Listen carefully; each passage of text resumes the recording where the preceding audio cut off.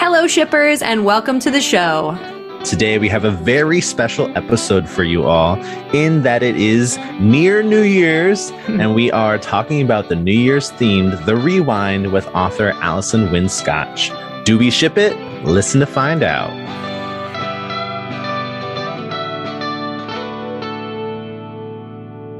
Hi, y'all. I'm Steph.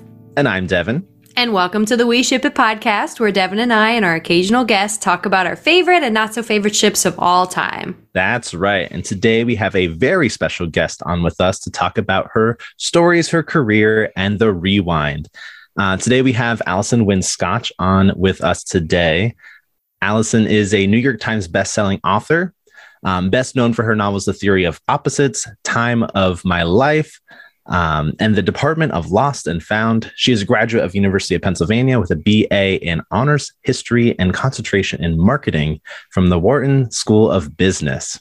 When she's not planted in front of the computer, she's hiking, running, doing yoga, reading, listening to music, negotiating with her teenagers, and hanging out with her family and pooches, Hugo and Mr. Peanut. Welcome to the show. Thank you guys for having me. I am such a shipper, so I'm excited to be here. So, we love it. Yeah, I can't wait to hear what your favorite ships of all time are. So I love this. Thank you for having me. Absolutely. Awesome, of course. Welcome.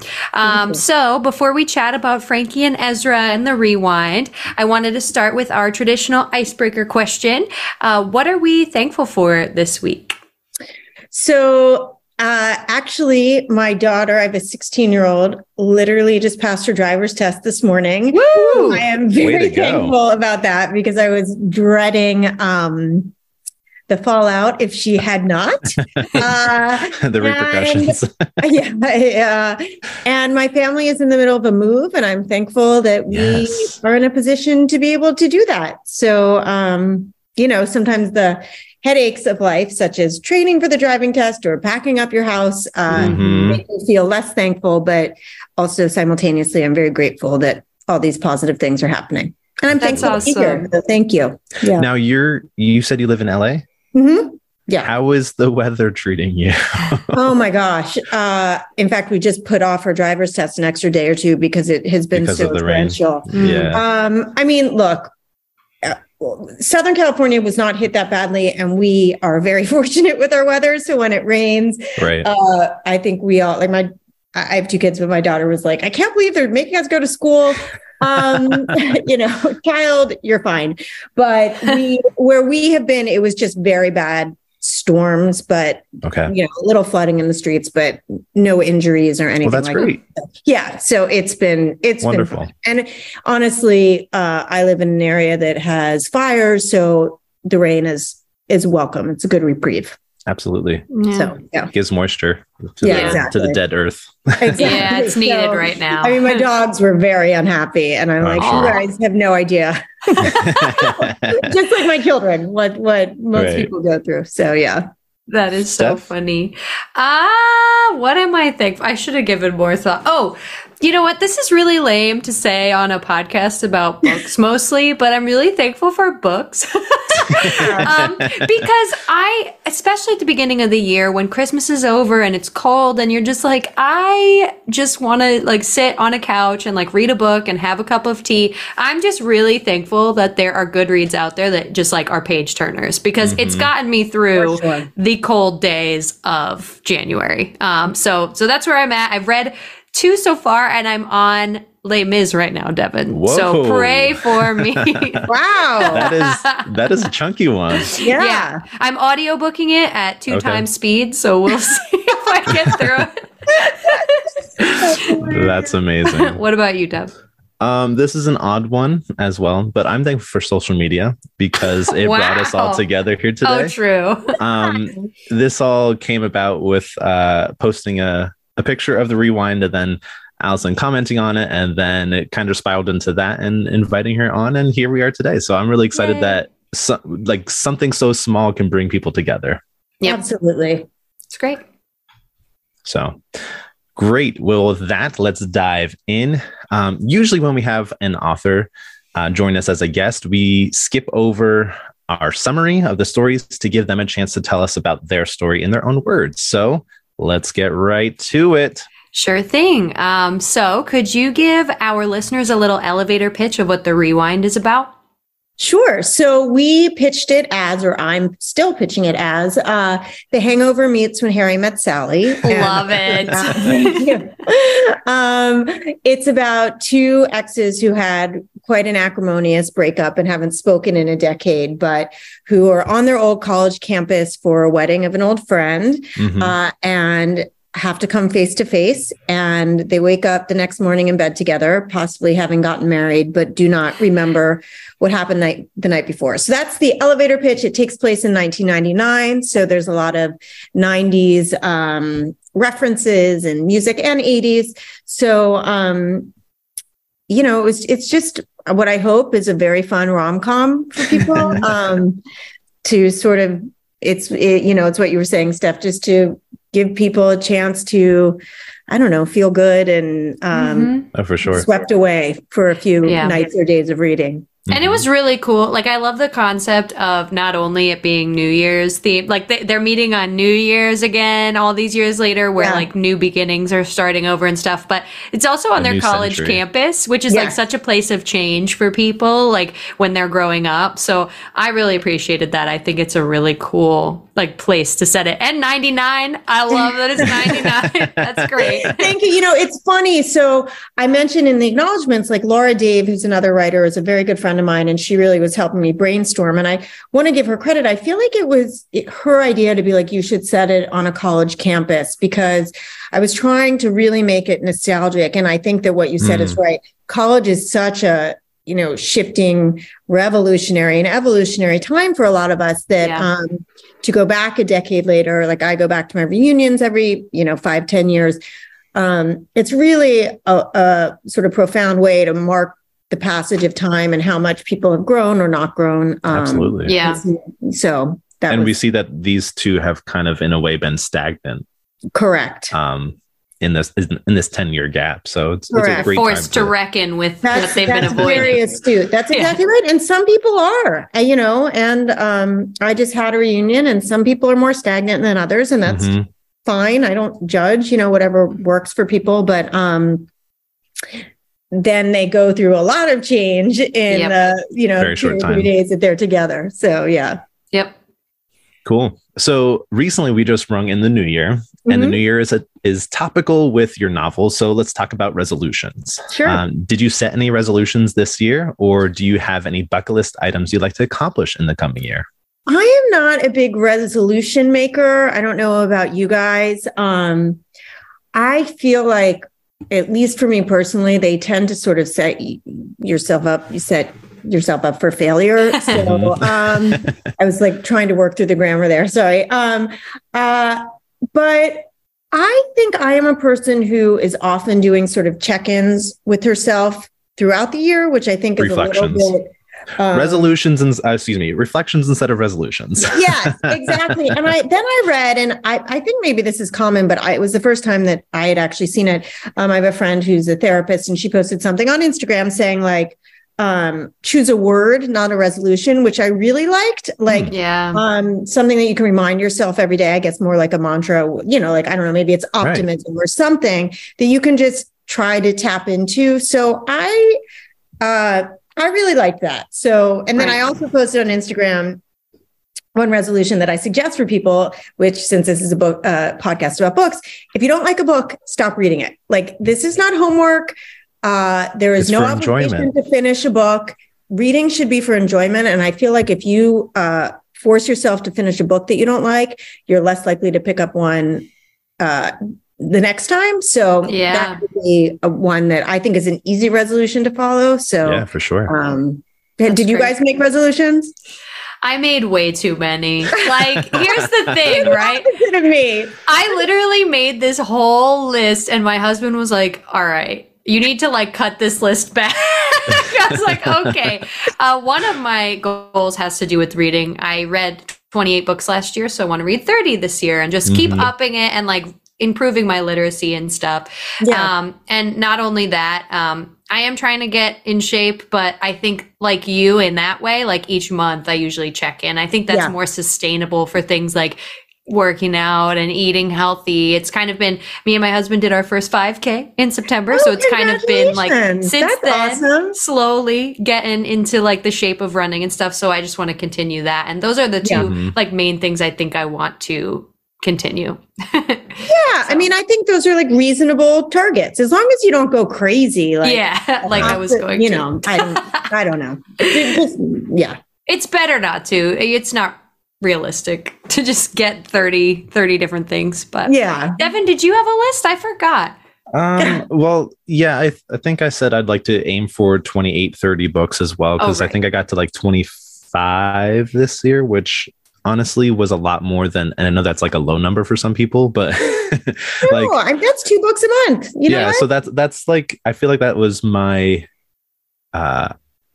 first time in a while that I've read a lot, because I've just been so busy with reading for school or reading for prepping for classes and whatever. So it was kind of more of enjoyment for myself, which was meaningful. So I appreciate that. That's a laudable goal. And P.S., like a lot lot of people read 0 books a year. So 25 is a lot. So very true. Sorry. No, I was going to keep going. I was like, wait, he might have more. Okay. So keeping with the New Year theme and the book theme, we just set reading goals and we love getting our hands on new books. So do you have any recommendations, or what are you currently reading?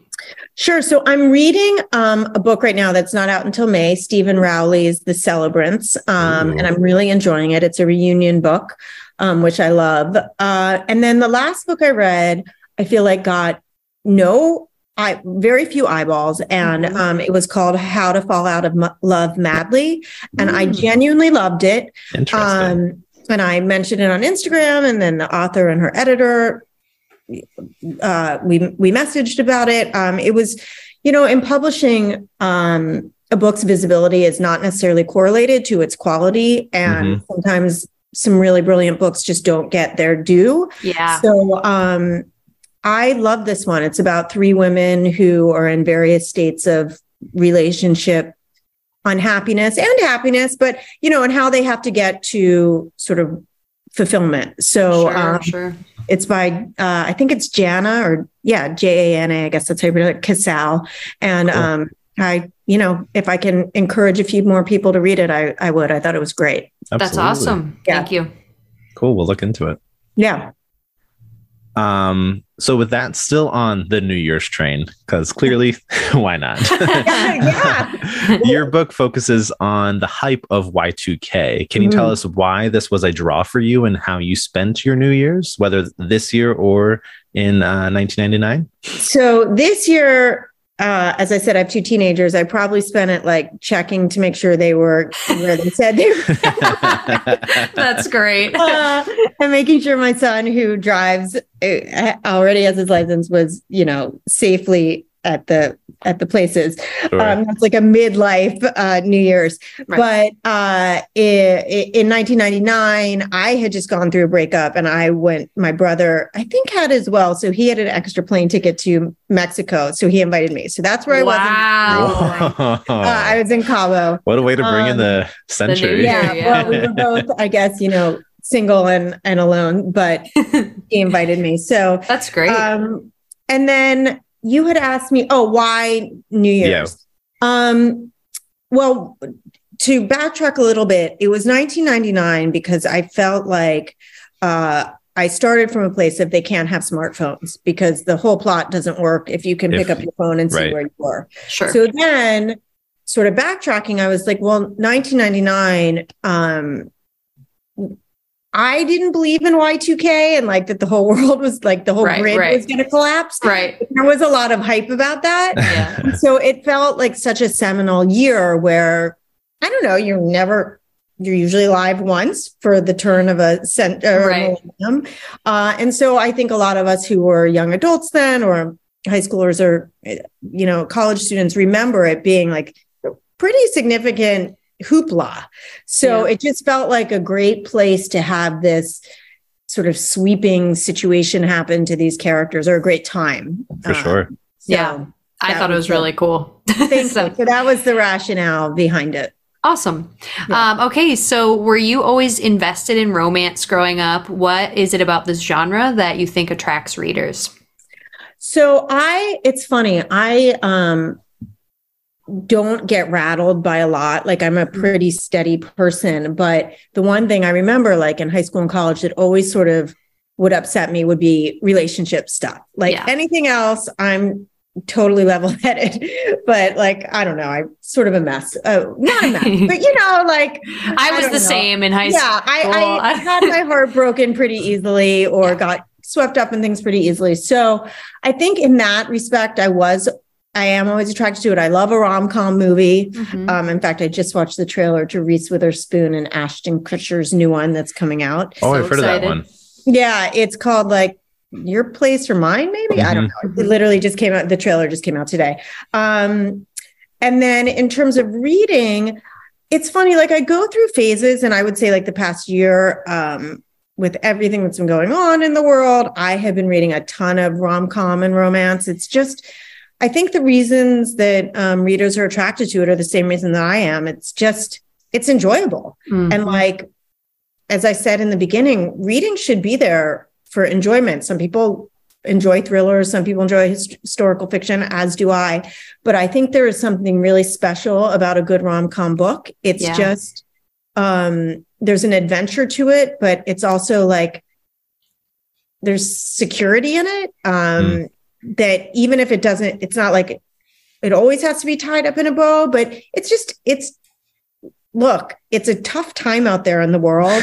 And there's something really comforting about romance or rom-com. So I think that's why I read it. I don't, you guys obviously talk a lot about relationships. So I don't know if that's the same reason that you guys. Yeah. I think it brings joy. Not only that, like in a lot of cases it brings joy, but I also think the rom-com, like there's a little bit of comedy to it as well. Yeah, so I think you're right. There's just something about romance that really like spikes like excitement for people and sometimes anxiety, but like in a funny kind of good way. The whole will they, won't they of it all. I really like that trope. And I think, you're totally right. Like that's why people really are attracted to it, because it's something that's different than your everyday, like mundane, going to work, coming back. You know what I mean? There's a lot of reminiscing with it too. Mm-hmm. Yeah, for sure. There were two books recently that I read that I was literally like giggling in bed. One was Funny You Should Ask by Alyssa Sussman. I don't know if you guys have read that one. I've heard of it. I definitely. Oh my gosh. It was I was literally like laughing because I read at night in bed. And the other one was the Spanish love experiment that, oh yes, I'm familiar. I've seen it.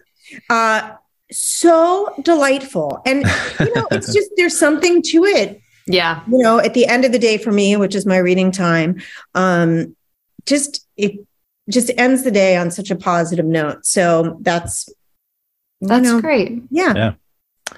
So now that we're on this topic, do you have a favorite rom-com couple, either in film, novel, TV, that is your go-to? Sure. Well, it is a rom-com. I don't know, but Felicity Porter and Ben Covington from Felicity. I've heard that one before. my true loves. And in fact, I wrote a book that wasn't as much a rom-com, but it was called Between Me and You. And one of the characters was based on Ben. His name was Ben Livingston. But I love them. And then if you're really looking for what I think is an aspirational marriage, it would be Coach and Tammy Taylor from Friday Night Lights, which again is not like a rom-com, but I just think they have an amazing, absolutely, that's awesome. So it's not, those aren't necessarily rom-coms. Like the Hugh Grant oeuvre of movies would probably be like my favorite rom-com type, but those would be my couples. Yeah. Oh, my go-to ships are always Ron and Hermione from Harry Potter. Well, okay. My OTP. And then I love Elizabeth and Darcy. It's a classic. Yeah. Okay. Classics. You see? Yeah. Mine always changes, and I never have. I'm never prepared for the question because I'm always like, I don't know. I'm so sorry. Look back and see if it has changed since the beginning. Honestly, it probably has. Like I keep on saying a random couple every time, so I'm not giving one. Oh, you're like, I do not want to. All right. Well, moving on. So we know that music is a moving thread throughout the novel that pulls Frankie and Ezra together and apart. So do you have a close relationship with music that helped add to Frankie's character? And what's your favorite genre to listen to? And your go-to karaoke song? That's great. So I definitely am very tied to music. It's in a lot of my books. And in fact, the book that I'm working on right now does not have a lot of it. And it's sort of a crutch for me because it's so easy for me to just reference a song and put it in and let readers know. It sort of gives an emotional place for the reader as well. Right. So I think if I often say if I weren't a writer, I would want to do something in the music world, songwriting, or I don't even know, but I just, it's very foundational for me. And it's something my daughter is also very musical and we share that. So there's a lot of music in our household, a lot of concerts, etc. And so that was just very easy for me. As I said, I wrote this during COVID. And I just wanted, it was a challenging enough book to write because it juggles 3 different timelines that I just wanted a character who I understood. And Frankie and I shared that with with music. And my favorite genre is probably like alt rock, like Channel 36 on Sirius is sort of my go-to. I listen to a lot of like current stuff because of my daughter. Right. Like we do Taylor Swift, like yeah. I've had Midnights on for the past however many months since it's I'm sure. I think I am most drawn to really, and Taylor is this brilliant lyricist. Yes. And she really can turn a phrase like very few other people. Yep. And I think that is also the case with a lot of sort of alt rock or even country. Like there are a lot of really storytelling. That's exactly what it is. It's storytelling. So I agree with you. Yeah. I love the lyrics. As you can see behind me, my husband prefers the music.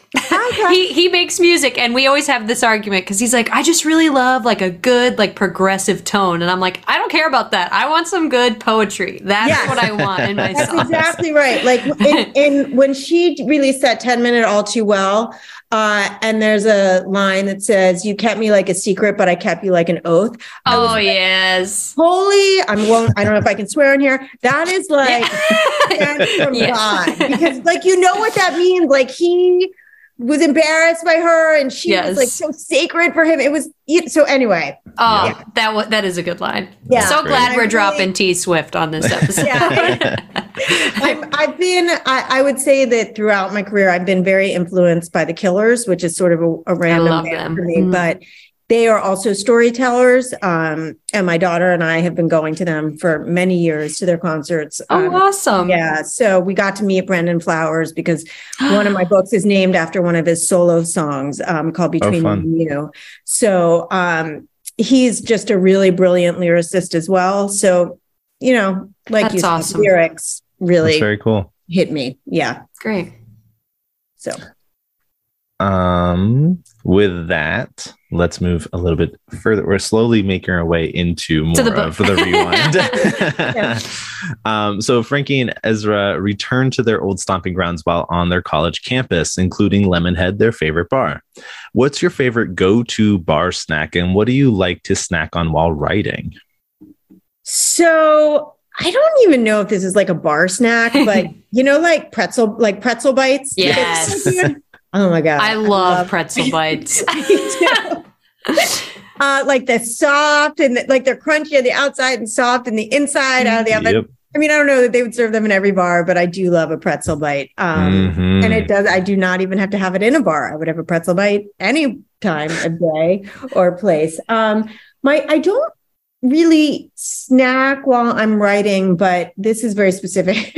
I think I once said this on Twitter and they sent me a huge box, but I have Orbit gum, like the Bubblemint gum. Yeah. I don't know. I don't want to say like it's an oral thing, but like in fact, I'm chewing it right now. I have like a constant delivery of that from Amazon. That's amazing. Do like other authors have a specific snack? So yes, on occasion, I think the reason we started asking this question was because there was like a snack, like what was it, chia seeds or something that someone really loved. Oh, that sounds horrible. Yeah, I forget what it was. Or chai. No, it was chai. It was chai something, right, Devin? I don't remember exactly. I'm forgetting for some reason, we incorporated the names. I was like, oh, this is a great question. I do eat a lot of sugar throughout the day, for better or worse. Like I am a big snacker, but not necessarily while like I'm at, on my computer. Yeah, on the work. Yeah. Makes sense. Yeah. Okay. So in your novel, Mimi, Ezra's girlfriend, works for a dating startup company called Datify, especially in the beginnings of online dating. How has the online dating world influenced the dating world? And do you think these matchmaking sites work? This is a hefty question. Wow. Well, so I've been married since sort of the early onset of dating, online dating. So I have never done it. So I might not be the best person to ask, but my sister-in-law, my husband's sister, met her husband on a dating site. I don't know. It feels like it's how everybody does it now. But again, I'm an old, so I have not done online dating. But it felt like, I remember when it started sort of around, I don't know, late 90s. I remember looking up like when Match. History-wise. Yeah, because you at least want to sort of be in the general factual accuracy arena. But I remember when it started, I don't think I had met my husband yet. We were all very skeptical of it. It sounded like insane, and people were like embarrassed that they were on it. And now, it seems like how everybody does it.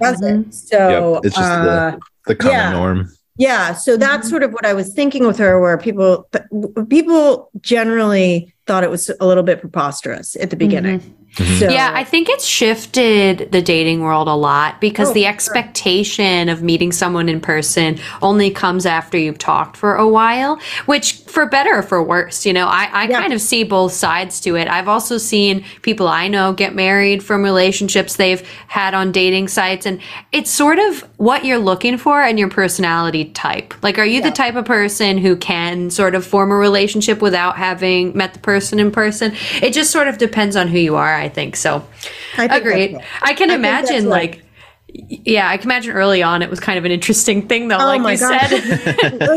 As I said, I don't know how old I was when all this started, but people were sort of embarrassed to admit that that's where they found spouses or partners or whatever it was. Right. And now, obviously it's just 100% normalized. And, it's probably for the best. It makes it, although I don't know, I haven't been out there in a while. I haven't used them myself either.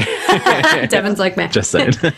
Yeah, but I'm just not the type of person to try and form, like what Steph said, it kind of takes a person who's willing to just chat with someone random on the phone, and I'm not that type of person. I need to meet Sounds like I need to know you. Yeah. I basically would rather die than have a phone conversation anyway. Right. So, not for me. So, yeah. Fair enough. Yeah. Do you have a favorite line from the Rewind, and why is it your favorite? Like when you were crafting it? So there is one line towards the end of the book. I don't want to, I'm trying to think of how to spoil it, but Frankie hears a song that reminds her of something. And then it just says, and then Frankie remembered everything. And for me, I was figuring out a lot of the plot as I was writing for the initial drafts. And so when Frankie has this realization, I felt like I was having it along with her. And then there's some other lines throughout just sort of about how they felt about each other. There's a scene where Frankie pieces some things together in an ice rink that I really like. And there's also a scene of them in their past, both in a Jeep where they're sort of happy together. And also over a summer where Frankie's out on her balcony and they're on like this long distance phone call and she's smoking, which is like what people used to do. I don't know. There were times that really brought me back to not that I was like sitting on a balcony smoking, but that were very sort of more epitomized. Like paid homage to the homage. Yeah, exactly. Yeah. That's exactly right. Exactly. Very cool. Awesome. Okay, so we heard that The Rewind is currently in development at Netflix. Yay! Any insight here? How does it feel to see your writing turn into an on-screen production? So I'm really excited about that. I think the script is almost done. I'm technically a producer, but I'm try to not sort of be a pain in the ass. Like, fair enough. I give them my blessing, and I just heard from them last week that it's almost done and they're going to send it to me. So that's exciting. Wow. Yeah, I don't, I have had a few other things optioned in the past. And I was lucky enough. I just wrote an adaptation of the book named after the Brandon Flowers song for Kerry Washington that they're turning into a podcast for Audible. Sure. So that was sort of, but I always have felt like, having had this experience in the past, that the book is the book, and whatever happens on the film or TV side is just like gravy. And if I'm not thrilled with it, that doesn't matter. I wrote the book. It's fine. So I'm not particularly proprietary. But that said, I really like the team behind it, and they seem excited about it. So great. Yeah, we'll see. Congratulations. But there's no ETA as of right now. No, one of the reasons I was in a very fortunate position to have a few different offers on this. And one of the reasons we went with Netflix is they are a lot of things get bought and very little gets made in Hollywood. But Netflix is very fast and need a lot of content. So I feel like if they're happy with the script, hopefully it can get going soon. That is so exciting. I'm optimistic actually. And I'm generally about adaptations. I'm not optimistic, but I feel pretty good about this. So we'll see. Great. Well, cool. Congratulations. That's so cool. Thank you. Yeah, it was exciting. I'm excited about it. Yeah. Absolutely. So last question before we really dive into Frankie and Ezra. Yeah. But both of these characters are fun to dissect. But what is one character element that you find of yourself in both of them? So, two things. Frankie is pretty hard-headed, and I think I would say I really relate to Frankie's independence. For me, it's sort of a double-edged sword where I don't need a lot of caretaking, but simultaneously, I also probably could use more of it. Like I can be a little. You put your walls up. Yeah, I mean, well, you know what? It's not that. It's just like, I like to do things by myself. I like to have my alone time. I don't, like, I don't necessarily ask for help when I need it, which I'm really not trying to say that like, oh, I'm like super strong or whatever. I'm actually, it is a little bit of a character deficit of mine. Like with my husband, I can occasionally be like snappish because I'm like, I'm going to do this, blah, blah, blah. So it's not always the best collaboration. And Frankie is like that too. Like she thinks she is the best at what she does. And, there's a downside to that. So for sure. And then with Ezra, I think Ezra, also, he is very, this is sort of the opposite of what I just said about Frankie, but I have this in me too. And it's what I was saying at the beginning about relationships. I am probably too lenient with a lot of people. Like I don't want to have a confrontation, and I always give people the benefit of the doubt. And some people should not be given the benefit of the doubt. Yep. And that's also, my husband weighs on that too, where he's like, no, that person is like, an a-hole. Yeah. And I'm like, no, like, I don't think they're being a jerk, but they are. So you got to see the good in everyone. Yeah. That's exactly right. And I think that is why in my 20s, I dated some really not very kind people because I wanted to believe in them when I shouldn't have. Fair enough. So, yeah, totally. I'm like that myself. I always try and see the good in someone. And that usually sometimes bites me in the butt. Yeah, that's exactly right. Like even professionally, but certainly personally, and even in some friendships. Like I think, and I don't know if you're like this, Devin, sometimes I am too accommodating because I just want to, and again, that could be something where I'm like trying to be a humble brag. I'm not. It's actually, it sometimes causes me pain in the long run because I am unwilling to sort of have that confrontation. Although I will people say, will walk over you.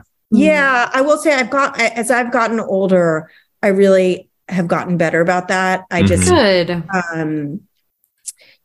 That's something I do think that can come with age where you're just like, I'm out. I'm realizing that as I'm getting older, and I'm a teacher. So I'm at the start of my career, I was just trying to find that balance between like, okay, how do I be a good teacher, but also not be a like hard ass on the kids? Yeah. And like, that's right.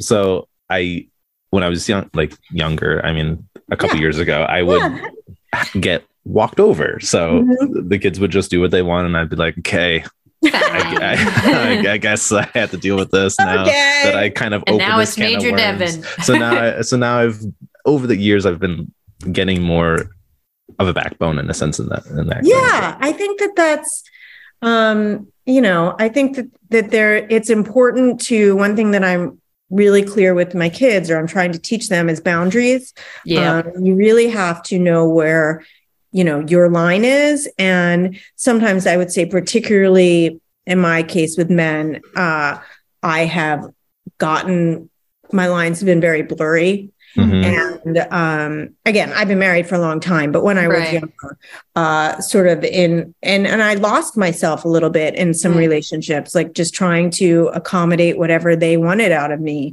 And I think Ezra clearly does that. So that's probably where I was, writing that from. Fair enough. Wow. Well, it's that self-awareness that like lets you teach others once you've been through those experiences. Right. So it's good to be self-aware. Yeah. Well, when you have kids, thank you for being open and sharing about that too. Oh, of course. I don't, I think a lot of people are like that. And, we're all just flawed humans trying to, and particularly, I have teenagers who have boyfriends and girlfriends, and these are things that you hope to learn from and help arm them for going out into the world so that they're happy individuals.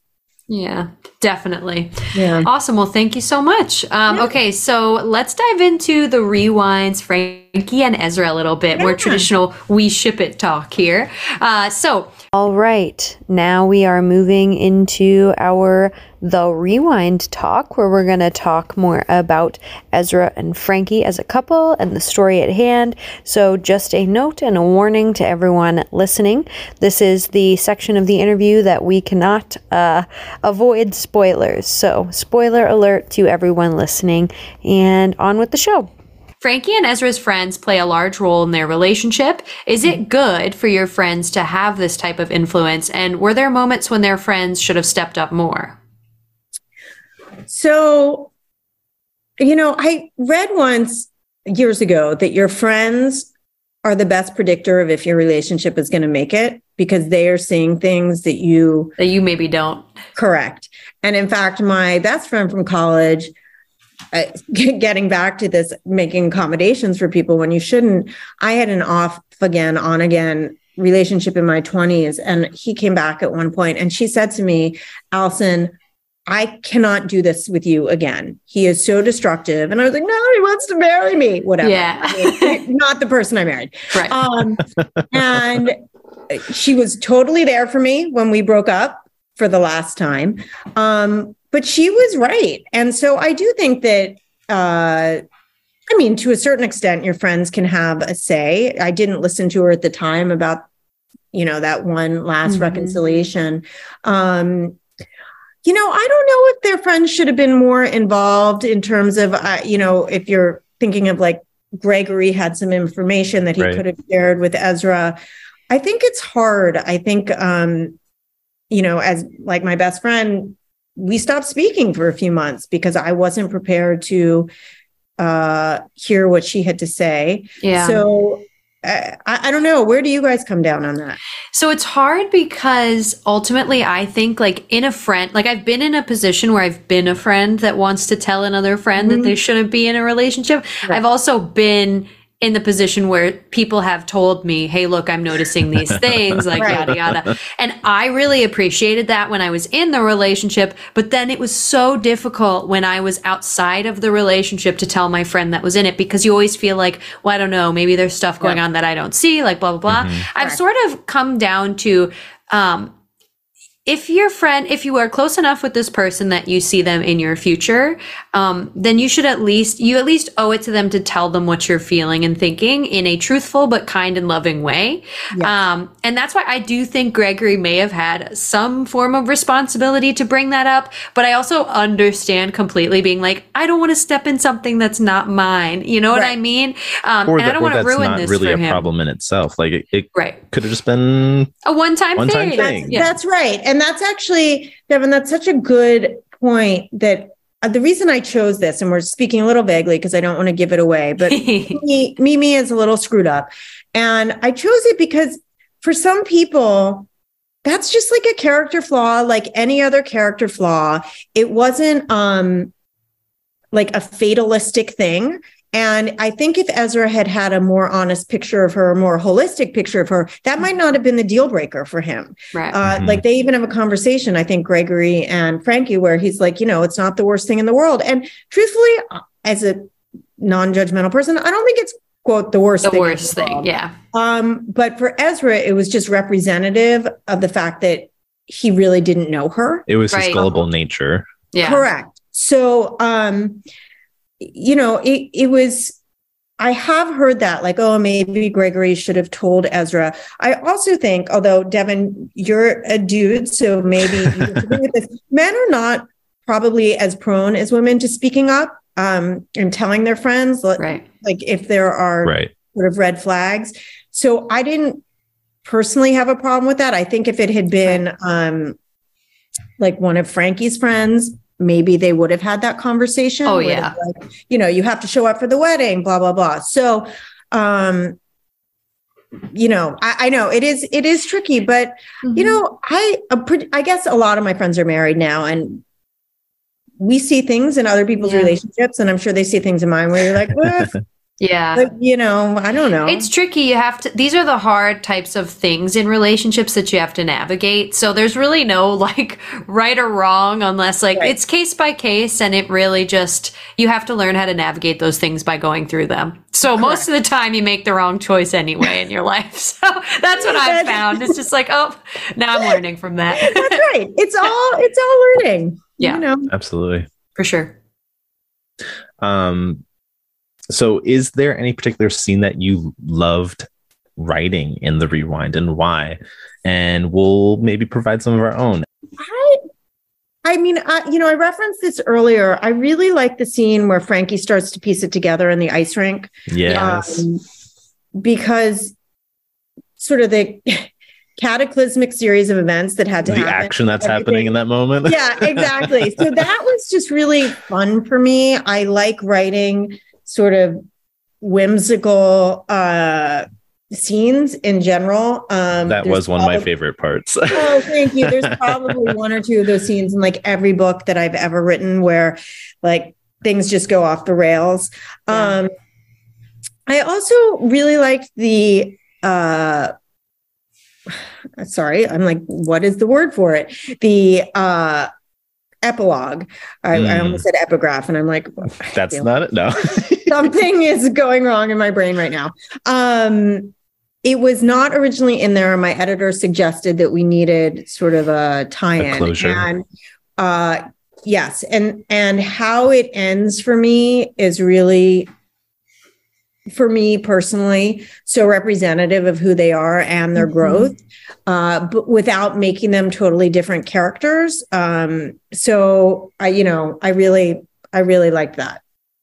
For your epilogue, did you see it being like months? Did you see it being weeks? Yeah, years? I saw it being, originally it was like a few weeks. I think it's set like 6 months later, because I think it's August and the book is New Year's, or 8 months. That makes later. sense. Yeah. Yeah. And then I will say, I really like, there's a scene set in the swimming pool. It's a flashback, and I really liked that as well.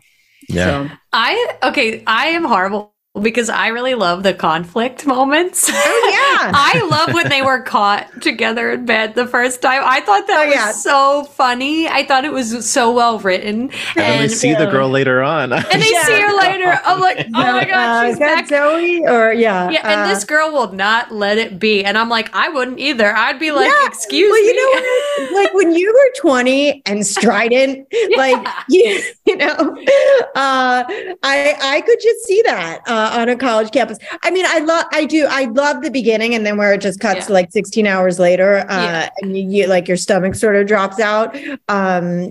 So thank you very much. Yeah, that was a fun part to write. Mm-hmm.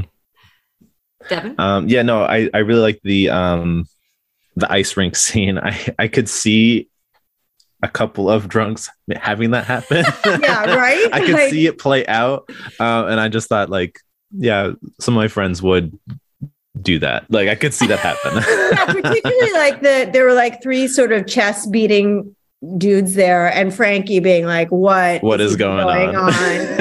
She was trying to be sober. So that one was just really fun. I mean, obviously taking a little bit of license with reality, but you never know. Yeah. Right. You know, I mean, in the 1999. Yeah, exactly. There was really the security cameras weren't necessarily. Yeah. That's funny.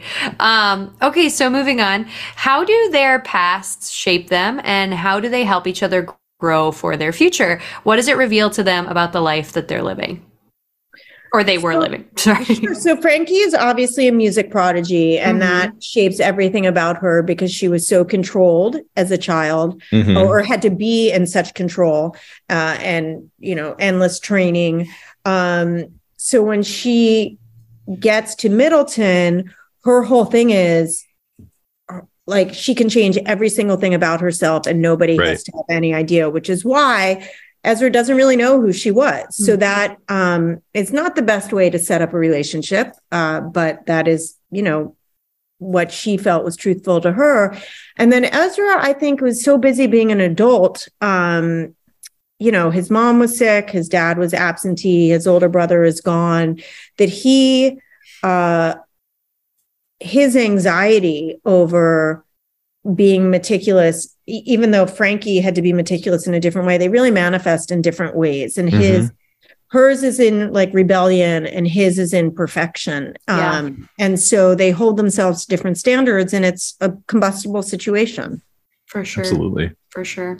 Yeah, it's pretty crazy because you can definitely see both of them struggle with the idea of control in their lives. I mean, Ezra has what happens with his mother, and it all kind of spirals from there. And Frankie also, you can just see she is so obsessed with the idea of independence and choice and things like that. And she can't even see past like what could be good for her in Ezra, because he has more of a grasp on like their future together, and she's more just like, love you, but I need to make my own life. You know what I mean? Yeah. It's very interesting to see that all come to a head, like in this crazy night on New Year's Eve. Yeah. I mean, I love what you said there. I think that that's right. What Frankie values more than anything in the world is her independence. And coming from her childhood, I found that understandable. Totally. And even though I had nothing like her childhood, as I said earlier, I really value that. Like if my husband couldn't give me that independence in myself, not like Frankie's, but I need autonomy. Yeah. I couldn't be married to him.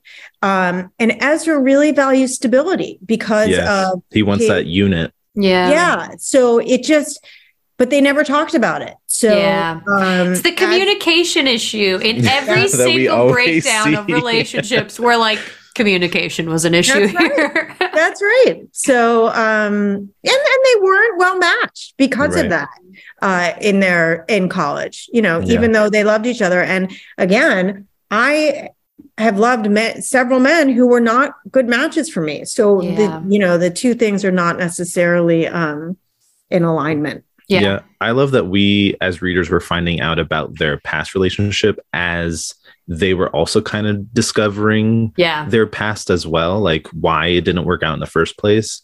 I thought that was interesting that we were along for the ride as they were also trying to like piece not just the night itself together, but also their whole relationship itself together. Mm-hmm. Yeah, thank you. That made it very difficult to write. I'm sure. Because like we debated, should it be set in two different timelines? And I felt like one of the editors I talked to did want me to do sort of two parallel timelines. I felt like it was important for the character to be going through that journey as we were as well, which isn't to say it couldn't have worked that way as well, but it was challenging to write for that I'm reason. sure. But thank you for that. Yeah. Lots of weaving in and out there. Yes, exactly. A lot of weaving. A lot of weaving. Yeah. So in the end, Frankie enters new territory for herself and decides to go after Ezra. This is a big change for her character. Why is this a pivotal moment for her? Well, as Gregory explicit, so when he decides to butt in, he does butt in. He says, and I think this is important, not just for Frankie, but any relationship, she always let Ezra do most of the work. And in any healthy relationship, there has to be a give and take. And she finally realized that it gets back to her independence. And she just has always been the taker because she could then take something and walk away. Yeah. But, in any marriage, in any stable relationship, it has to be a push-pull. So she finally understands that. And to be honest, she never had anybody model that for her. Right. So that is something that as adults, a lot of us still have to learn.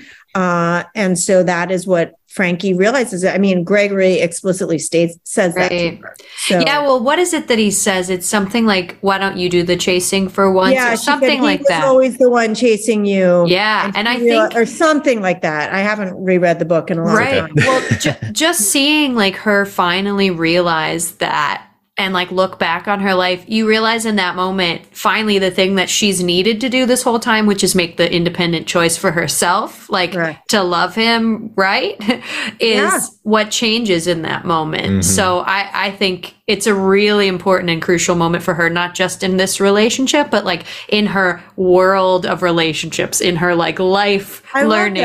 Yeah. And you see that again in the epigraph where she makes a choice to do something that she knows would make Ezra happy, even though it makes her a little bit uncomfortable. Yes. And that is not Frankie's typical MO. Yeah. So, I also think if Ezra had gone to her, I think readers would have felt cheated because we already knew that he was like the giver. Interested. Yeah. Right. So, so I just knew it had to be on her terms. And she really is she's the stronger character in a sense of the two, like not sense that like they're like he's I know what you mean. Well developed, but like that she's the more strong-willed. Yeah. So to see her have to chase after him, I think it's a good turn of events and becoming a little humble. Yeah.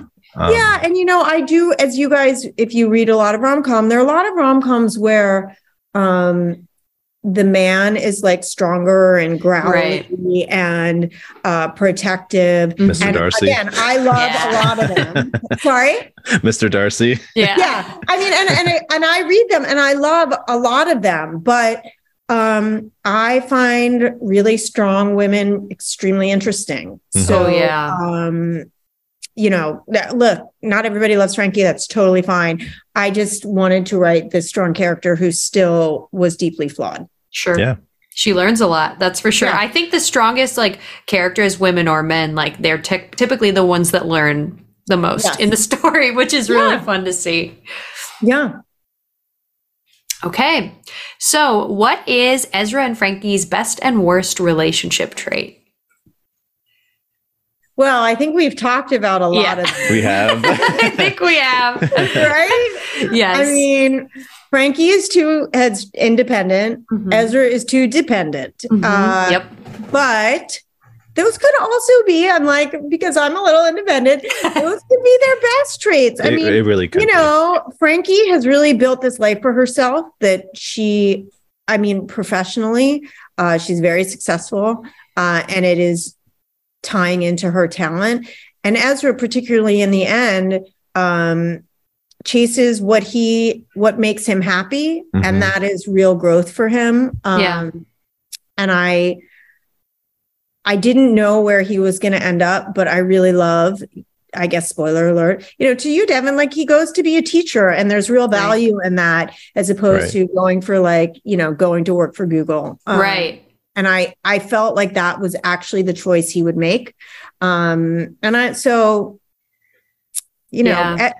has such a good heart that has got to be his best. And that's what I loved about the character, is that he just wants to make everyone feel good. Yeah. That's it. And you know what? Well, thank you. And Devin, maybe that's you as a teacher. But I feel like you don't see a ton of men represented that way, but there are men who are caretakers and in sort of quieter ways than some of the prototypical rom-com men. And that's sort of who I love as well. Sorry. Right.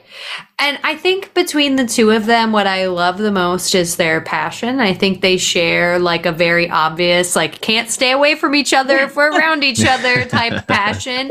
And I think that's really crucial. I really do. Because we were talking about you can love someone, but still not them be the best for you. I think that this piece could be the love someone bit. So I think you were right about them maybe not being the best for each other in college, and then maybe coming to that realization later.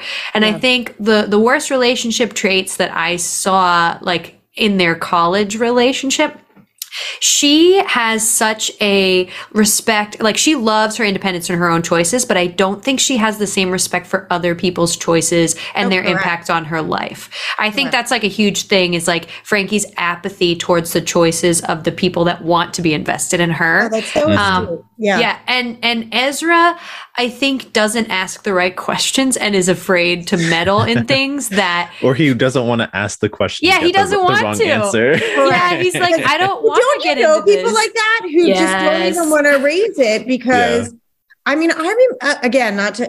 Like, I remember sometimes dating people and I didn't even want to broach something because I knew, like, there was like a pit of dread. Yeah. But I knew that the answer was not going to be going to spiral out. Yeah. So it was just you avoid it. Yeah. Well, that's like a natural human thing. So I totally get it. But in his case, like Frankie is, in Shrek terms, an onion. You really have to peel those layers, man. Yeah. And if you don't do that work, you're not going to have a healthy relationship. That's right. So I think eventually he learned that, and she learned to respect. She has to allow people to to respect appeal the fact her. that he wanted to love her. Yeah, that's so smart. And I will just say, I think that in Frankie's, not defense, but whatever, I think her childhood, it really led. She had to be so deferential to everybody's choices that decided her fate, her path. That she was just like, screw it, I'm doing 100%. Whatever I want. But it's definitely, you can see the trajectory from their past to where they are now. It's like, wow, like, and that's like brilliant writing, really, is being able to show that trajectory from childhood trauma, because we all have childhood trauma of some kind, and then how it shows its head and how you have to grapple with it and then become the adult that correct. On. So that's what I like in exploring in all of my books. I just think it's really interesting. Yeah, absolutely awesome.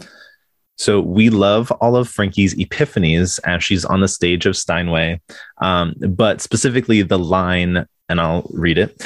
We all hide a whole manner of sins from one another. And maybe the key to successfully loving someone wasn't to judge them for their sins, but rather to ask how we could soothe the pains those afflictions cause one another. Why is this so important for any relationship, not just romantic? Well, I mean, a little bit, it's what we've talked about. Everybody brings their own issues and problems and baggage into any relationship. Like, none of us as humans are issue free.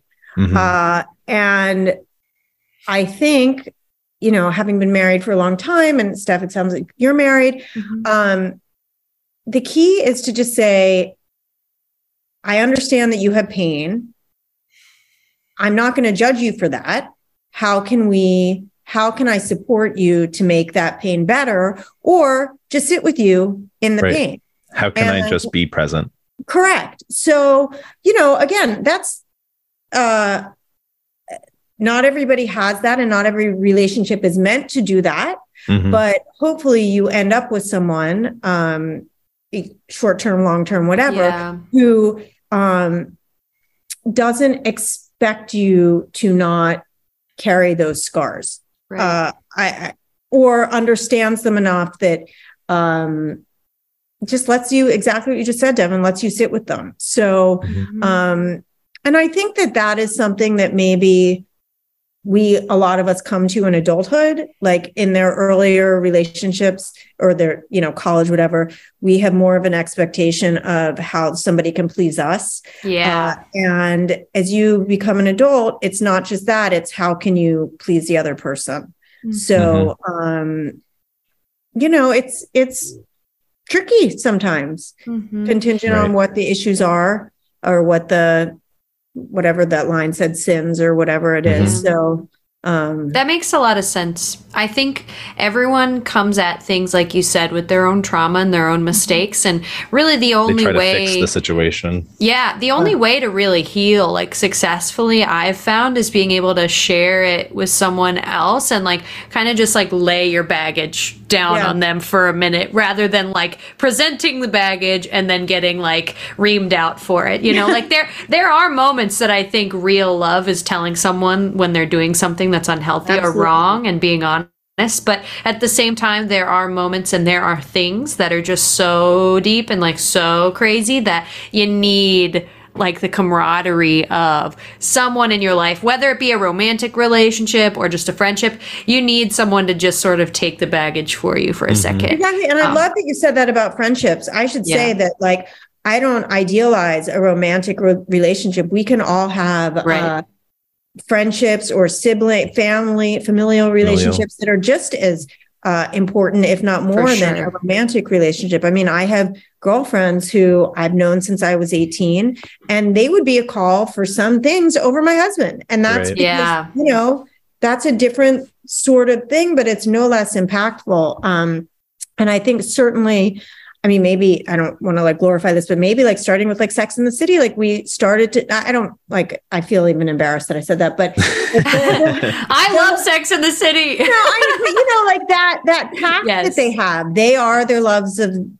of each other's lives. And I think that can, forget it. You don't have to be coupled off. Like there's the older I get, I'm like, you know what? Like, some people, we should just go retire and live in a let's just go with my friends.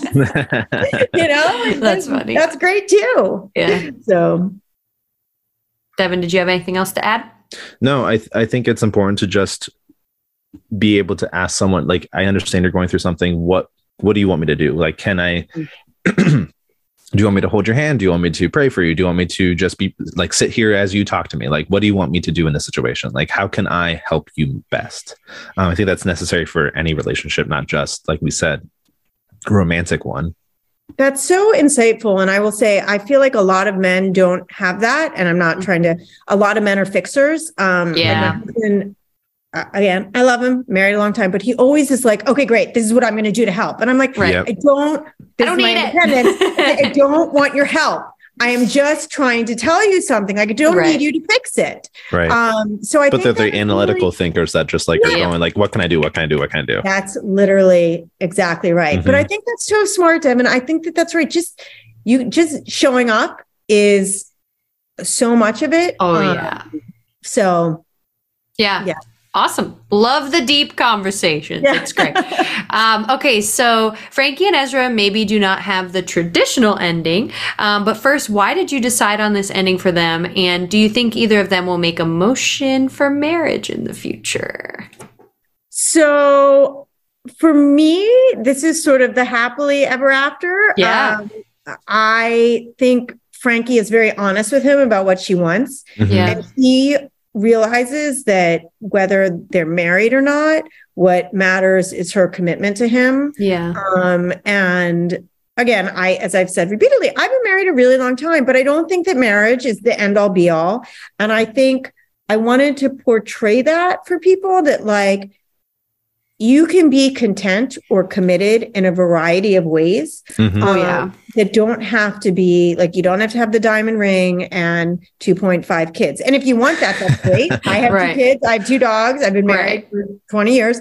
But I just think I wanted to show, I didn't buy that Frankie, after being so autonomous for so long, was going be to in such a rush to put on a ring. Yeah. Correct. And I think, I mean, I have a lot of friends who have never been married, and they are living their best lives. And I think that's great. Like so I think I just wanted to represent that sort of, that there can be a happily ever after that doesn't necessarily align with what is everyone else's. Yeah, I'm making quote marks here with traditional for the listener. We see them. I think there are a lot of ways in modern society to be happy in a relationship. Sure. So that was maybe my way of expressing that. Cool. Yeah, I totally agree. I mean, given Frankie's character, I think it just makes sense where they ended up. And I think the real commitment came from them committing to each other. That's exactly right. And you know what? They may get married. Like, I don't know. They may. They'll definitely get a dog. And now that's commitment. Exactly. So as Steph knows. I think, like, I'm a feminist, and I just didn't think that she needed that. So that's sort of where it came from. Cool. Sure. Awesome. So we're going to move into our typically last question, but we do have a final question after this one as well. Okay. But do we ship it? Do I ship Frankie and other? Or you guys asking each other? We'll go after you. I do. I don't think I could have written the 300 and whatever it was. I mean, I do. I felt like they reached a real a place of contentment and peace, and so that's why I ship it. Mm-hmm. I ship them, but after this event. Like in college, I would have had a hard time with the way that they treated each other. Yeah. And I think on New Year's, like, everything came out that needed to come out. And there was like a moment of reckoning, and everyone was like, okay, yes. And I think after that, I definitely ship them. Like, it took me like going through their past and their processes with them to get to they that needed point. to go through a lot of growth and a lot of internal understanding of themselves and of each other. They had to recognize, like, why do I have feelings for you? Yeah. Why are these feelings coming about now? Are you good for me, even though I have feelings for you? The whole thing we've been talking about this whole time, I think. Yeah, they go through a lot of processing that ultimately gets them to that commitment. And I do think that they have a lot of they still have more to grow. But that's life, right? Like, so yeah. I'm just glad Mimi's out of the picture, man. I could not. You wrote a really good character there, because I was like, girl, I like Frankie a lot. Like, I like Frankie and Ezra a lot, but I think I had trouble with Mimi, which I think we were kind of supposed to. Yeah, I've heard that a lot. She was. I had to really write her a few different times. Yeah. Okay. Taking her from like awful to sort of docile to, I mean, but she was a happy medium. I think she wasn't like villainous, she served her purpose, but she definitely wasn't right for Ezra. Mm-hmm. Right. And she was there to represent that. Yes. Great. Yeah. Awesome. So, Devin, did you answer? You said you ship it. Okay. I did. Yeah. Okay. So your 10th book, Take Two, Birdie Maxwell, is set to release in late 2023 to your eager readers. Can you give our listeners a clue into what they might find in this read? Sure. It's another rom-com. And it is about America's sweetheart, like the most famous actress in the world, who has a fall from grace, like a public fall from grace, and returns to her childhood home. Wow. And finds an anonymous love letter and sets out to find out who wrote it with her, or who wrote it, in an attempt to rehabilitate her career, but maybe find love along the way. So. Oh, exciting. We may have to have you back on after I would love to. Yeah. It's another dual narration with a guy and a girl. And it is like one more draft to go, but it's almost there. So I'm excited about it. Now, similar to Amazing. how you said that the rewind is kind of like The Hangover and I forget what the other one was. When Harry Shoot. Met Sally. Yes. Yeah. Are there two things that you have in So mind for I this think one? I said it's like Notting Hill meets The Proposal, but Okay. I don't know if The Proposal is exactly right. So I'm still working Still on looking that for one. that. Yeah. We didn't have to pitch this one to publishers because I had a 2-book deal. So I haven't quite honed it, but it's definitely Notting Hill meets something because Cool. it's like the famous actress and Yeah. sort of a literary type. So Awesome. yeah. Great. Well, thank you so much. We loved this conversation. A big you for thank you having to me. you, Allison, for joining us today. It really was a blast, and we love the rewind. And we're so excited you agreed to be on the show. So thank you so much. Thank you for having me. I ship it. So Oh, yes, we Oh, thank ship you. it. I love it. And before we end, I just wanted to ask, was there anything upcoming or anything that you wanted to share with the listeners, or we kind of went through most of we it? went through it. So the Birdie Maxwell is the next thing. I do think so. Between Me and You, which is my 7th book that we adapted for Kerry Washington, I think that will be on Audible maybe this spring. I'm not sure. We've Oh, cool. submitted all the episodes, but I'm not sure when they're going to be recorded, but I think it will probably be before the next book comes out. So that will be exciting. That's wonderful. Awesome. Yeah. That's great. So, well, thank you guys for having me. This was awesome. So much fun. Thank you. Yeah, Yeah. thank you. And as always, if you're interested in joining us on the show, reach out over social or email us at weshipitpodcast@gmail.com. We love to engage with you all. Yes, and also if you're listening and you're liking the show or you have comments, please rate and review. We would love to hear from you. Thanks for listening, shippers. And then, in what felt like a small miracle, given how far they'd come, he pressed play. Bye, guys.